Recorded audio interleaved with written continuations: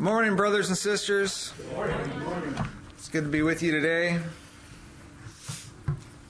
Today we're continuing in our series on the person of Jesus Christ, and I don't anticipate that coming to a close anytime soon. The Apostle Paul, the chief apostle to the Gentiles, he told us that Christ is our life. For when Christ, who is your life, He is our life. In Him we live and we move and we have our being. There is nothing about godly living that doesn't include Jesus, does not originate from Jesus, does not require Jesus Christ. Jesus Christ is all in all, and we are complete in Him. Yes, amen. In Him the fullness dwells, and God's pleased that in Him should all the fullness dwell. He's pleased about that. When God audibly spoke from heaven, He said, "This is my beloved Son, in whom I am well pleased." God never spoke those words well pleased about any other man. Less audibly from heaven for all men to hear. On the Mount of Transfiguration, He told the apostles, "This is my Son, my beloved Son.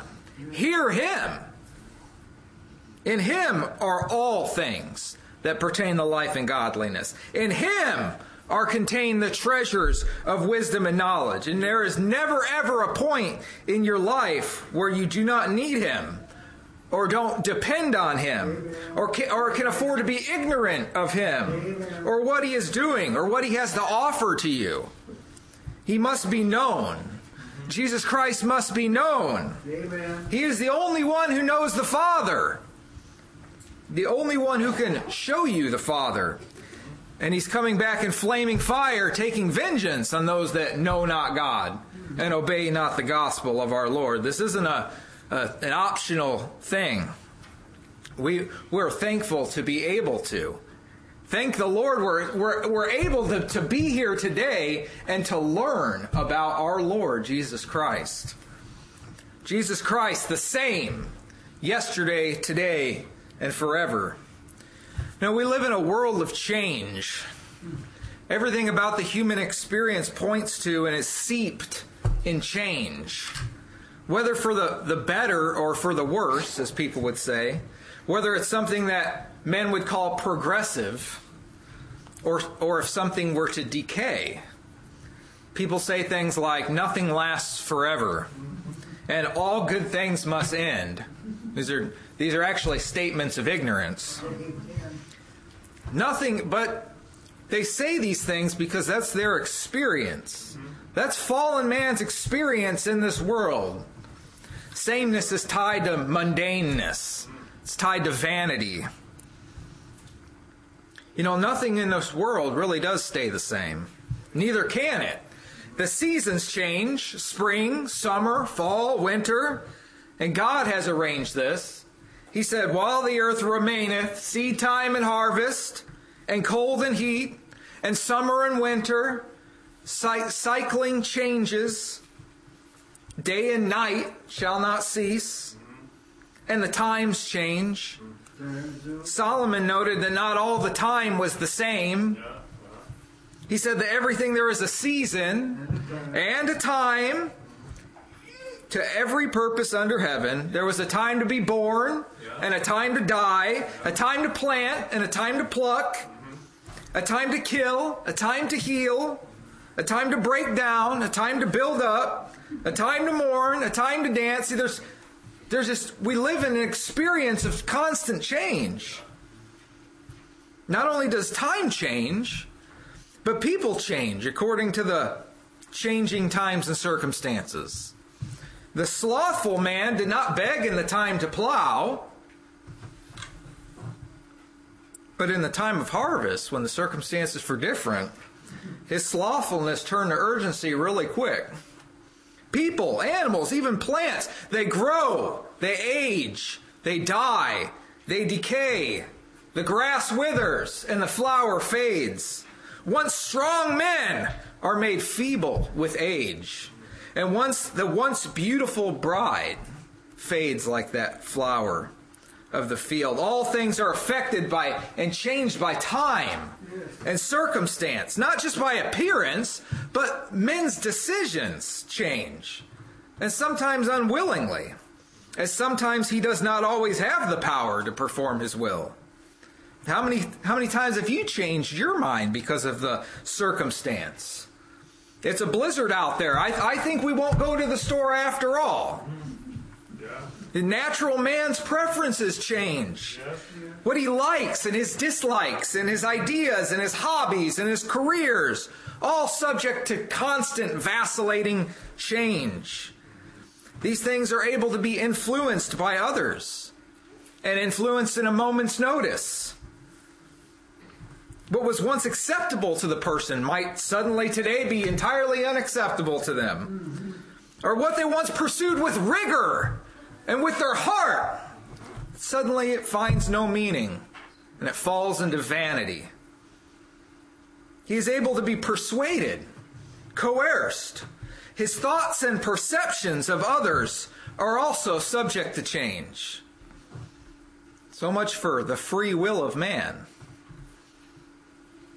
One day, men like you, and the next day, they hate you. One day, they're getting married, and the next day, they're getting divorced. If you ask me, a lot of these changing things about men need changing. In light of these things, to find that anybody in their right mind would place their trust in mankind is absolutely astonishing. But this is not how God is. This is not how God is. God does not change, and his Son does not change either. That's right. Jesus' unchanging nature reveals and confirms to us the unchanging nature of our God. Amen. The I Am sent Moses into Egypt. And Jesus said, before Abraham was, I am. The human language just hit a barrier when it came to Jesus describing his eternality. That's right. Amen. I am. Before the mountains were brought forth, or ever thou hadst formed the earth and the world, the psalmist in human language described with the highest level of accuracy what that means. Even from everlasting to everlasting, thou art God. Amen. Not only does God not change, but he has no need to change. God is perfectly holy. He's perfectly righteous. He's perfectly wise. He's perfectly omniscient. He's perfectly powerful. He's perfectly merciful That's right. and tender and meek and mild and loving and caring and giving. There's no variation or shadow of turning with him. There's no uncomeliness with him. There exists an infinite beauty, an infinite serenity, an infinite peace, an infinite tranquility, an infinite calmness. He has no need to change. And with that, of course, is the other side. God cannot change for the worse. He cannot diminish. God cannot diminish. He will never be anything less than these things. He will never stop being holy. Holy, holy, holy is the Lord God Almighty, which was and is to come. Amen. He will never stop being perfect in every sense of the word. Perfect. And this, brethren, is a great benefit for us. Amen. God even told Israel at one point, he said, for I, the Lord, do not change. Therefore, because he didn't change, you, O sons of Jacob, are not consumed. Because God promised what he promised to Abraham, it constrained him from wiping all of humanity off of the earth. In the same way, because God has determined to save sinners, He is long-suffering and not willing that any should perish, but that all should come to repentance. He's declared to us, he said, "My covenant will I not break, nor alter the thing that has come out of my lips." And again, God is not a man that he should lie, neither the Son of Man that he should repent, change his mind. Hath he said, and shall he not do it? Hath he spoken, and shall he not make it good? Now, see, God doesn't say these things because he has to prove himself to us. He says this to us because of our condition, because of our experience, because we live in a world of change. It's a word that we can hold on to. It's a comforting word from the Lord. He doesn't speak to the angels this way. He doesn't have to speak to the angels this way. Remember what God told Moses? That an angel would go before them and protect them on the way to the promised land. And then he warned them. Yeah. He warned them. He said, "Don't provoke him. Do what he says, for he will not forgive your transgression because my name's in him." Yeah. There was no question what the angel thought God thought about iniquity. There was no question there. God has a zero tolerance policy for sin. Yeah. And that still stands to this very day. Even when Jesus approached the Gadarene demoniac and the demons cried out, and they said, "Art thou come hither to torment us before the time?" See, they know that God has an appointed time of torment. They know that God's not going to change his mind about it. Amen. What God has decided, and what God loves, and what God hates is all set in stone, and it cannot be changed. Amen. He has a determinate counsel, and it's determinate in every sense of the word, determinate. The Scriptures reveal how God reacts to transgression. Then why are we at peace with God? Why has God forgiven our sin? Is it because he has decided to overlook it? Is it because a technicality has arisen and now God looks at sin differently? No, God cannot change. No. So if sin's going to be atoned for, the sacrifice can't be a changing sacrifice either. It has to be a once for all sacrifice. Amen. It has to deal with the brunt of sin. It has to be taken out of the way. You see, it's not God who's changed in salvation. It's us. We are the ones who are changed. We have peace with God because God has removed the enmity. He's forgiven sin. He's canceled the debt. If any man is in Christ Jesus, he is a new creation. Salvation is actually, therefore, then, saving men from God's unchangeable reaction to sin, and saving men to God's unchangeable reaction for his righteousness. And I thank God for that. Yes, amen. And God has appointed his Son, and he's working through his Son. And he has highly exalted his Son. And he has given into his hand all things, and he has given us to him. And Jesus has sat down at the right hand of God, and God will never change his mind about that decision. Yes.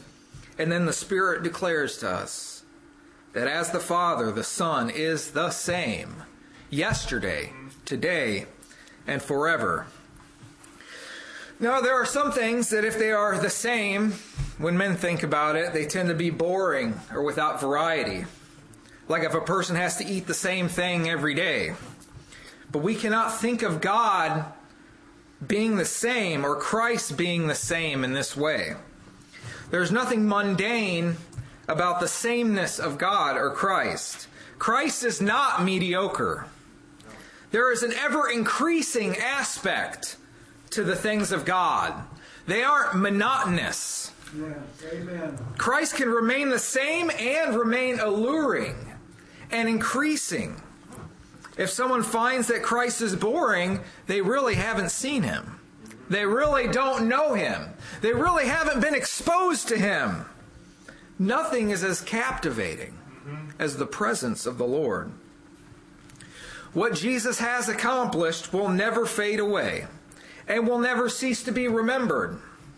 The place of Jesus will never change. The position of Jesus will never change. The posture that Jesus is in will never change. The purpose towards his beloved church will never change. The perfection of Jesus will never change. The preeminence of Christ will never change. The power of Christ will never change. The promises of Jesus will never change, because ultimately the person of Jesus will never change.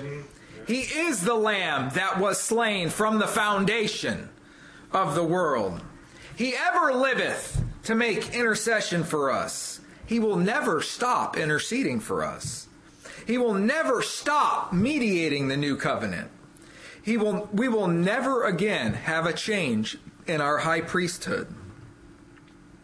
It is written that Jesus only did the things that please the Father, and he will continue to be well-pleasing to him.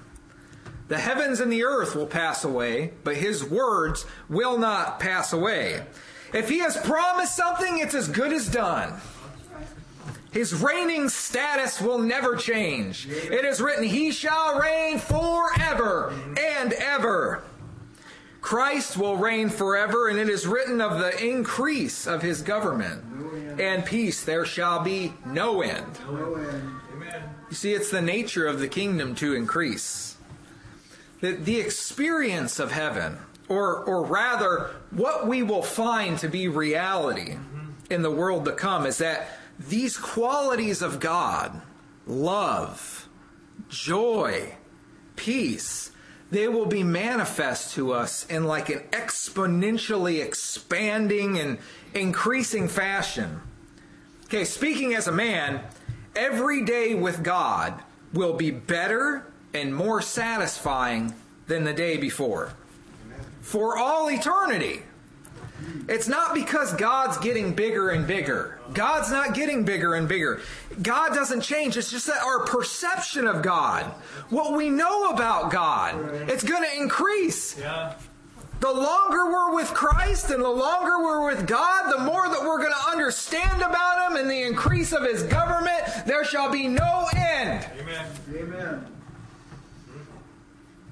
And there is stability in Christ. There's stability in a Christ that does not change. This means the more of Christ you have in you, the more stable you are. Yes. See, children who are tossed to and fro by every wind of doctrine have not grown in the knowledge of the Christ who is the same yesterday, today, and forever. To be tossed to and fro means that you're constantly changing your mind about what God is doing, what he's involved in. You're constantly changing your mind about what you should be seeking after, or how you should be involved in the will of God, or how you should be living your life. Now, some people would dare to label that growth, but growth always has to do with becoming more stable. Yeah, amen. Jesus is the same yesterday, today, and forever. So if you are being transformed into the likeness of Christ and bearing his likeness in an ever-increasing measure, you're becoming less movable. You're being brought into the center of God's will and into the center of his purpose, into the unity of the Spirit. As the scripture, it says things like grounded and settled, rooted and grounded. See, people who are not rooted and grounded in the unchangeable Christ, but are tossed to and fro by every wind of doctrine. See, they're more easily persuaded of the lie. Yeah. They're easily deceived. They're easily confused. They are prone to accept thoughts that cause division and doubt and uncertainty and unbelief. Whatever it is that you know about Jesus, whatever it is, hold on to that. Yeah. Hide it in your heart. Amen. Don't forget it. Because Jesus is the same yesterday, today, and forever. We need not be confused. We need not be ignorant. And this is what the Hebrews writer is emphasizing here. God has placed certain members in the body that are spiritual leaders, seasoned brethren, that have spent a considerable amount of time with the Lord and know Him. They've grown up into Christ. They are pointing the way to Christ, and they are to be followed, just like Christ leaned upon the Lord while He was here on earth. Jesus had to learn. Jesus had to grow in wisdom and in stature. Christ depended on every word of God. It says here in this chapter, remember them which have the rule over you, who have spoken unto you the word of God, whose faith follow, considering the end of their conversation. Jesus Christ, the same, yesterday, today, forever. Be not carried about with divers and strange doctrines. Follow stable believers, and you will become stable, because you're becoming acquainted with the one that does not change. See, the doctrine of Christ never changes. His doctrine never changes. Amen. The gospel is the same in its effects upon the hearts of men. There's nothing to learn of God outside of Christ. Amen. See, we can also follow because of this. Because Jesus is the same yesterday, today, forever, you can follow the saints of old. You can follow saints from centuries past that have written things down for our benefit, because they follow the same Jesus Christ that we follow. There's a surety in Christ that is just truly flawless. Like God, Jesus doesn't ever change His mind or take back what He says. His word is sure because He Himself is sure. And this gives us great confidence, knowing that what He has promised us will surely come to pass, just as He said. Anything that Christ ever did is actually an extension of who He is. Yes, amen. Now, not everything that Christ does is the same. Like, Jesus isn't suffering anymore. He's reigning. Jesus is reigning. He's not suffering anymore. When we get to heaven, He will have finished the faith that He authored in us. He won't need to keep the feet of His saints anymore at that point in time. We won't have an enemy. That's right. That's right. The point is that when we say Jesus is the same yesterday, today, and forever, the point is that the person of Jesus Christ, who He is, does not and will not ever change. Christ still feeds the hungry. He still invites those who thirst to come and drink. He still welcomes repenting sinners. He will still never break a bruised reed or quench a smoking flax. He is still willing for those who come to Him to be healed. He says, I am willing. He still responds to the faith of men. He still rebukes the unbelief of men. He still asks doubting men, why did thou doubt? He still hates hypocrisy and religious pretension. He still teaches those who forsake all to follow Him. He still seeks and saves that which is lost. He will still have mercy and not sacrifice. He still says, go and sin no more after you've been forgiven. He still says that. He still rejects the proud. He still gives grace to the humble. He still gives life, and He still gives it abundantly. Today you can receive an abundance from Christ. Amen. He still shows us the Father. He still works in the interests of the Father. He is still beloved by the Father. He still leads His people beside still waters and into green pastures. His voice is still heard and recognized by His sheep. He's still the way, the truth, and the life. And He is not ashamed still today to call us brethren. Amen. I take great pleasure in knowing that I am able to be changed by the one who can never change. The potter's hands that cannot fail. They will remain just as perfect tomorrow as they are today. Yeah. We all see change, for the better or worse. All things decay under the blight of the curse. The grass it withers and the flower it fades, with nothing here ever remaining the same. And the times are not static, but they move through the seasons. And such is mankind, natural man, when he thinks and he reasons. Decisions they change, and the plans they are thwarted, and sometimes not by choice do we find them aborted. This is a strange thing, uncommon to men, to understand sameness without start and no end. The eternal things hidden from the natural man. When they say it was, God still says, I am. Forever and ever this would have been concealed, but now in his Son this truth so revealed. The day star it dawns in marvelous light to comprehend sameness and eternal life. At least in some measure do we clearly see Jesus the same, and we do gain stability. And as we maintain a fix on this sight, we all are transformed in this marvelous light. Jesus the same, we proclaim and we shout. His word is still valid, as is his account. He still forgives sin, still cleanses the conscience. He's still in his sin control, and his reign is still constant. He still pleases God, and he still pleads for us. His person's so stable, in him we can trust. He still receives faith and rebukes unbelief. He still satisfies us, and he offers us relief. His yoke is still easy, and his burden is still light, and he is still willing to give men who come to him his life. He is still the way. He is still the truth. He is still employing men for God's eternal use. He is still Emmanuel. He is still doing all things well. He is still feeding his sheep.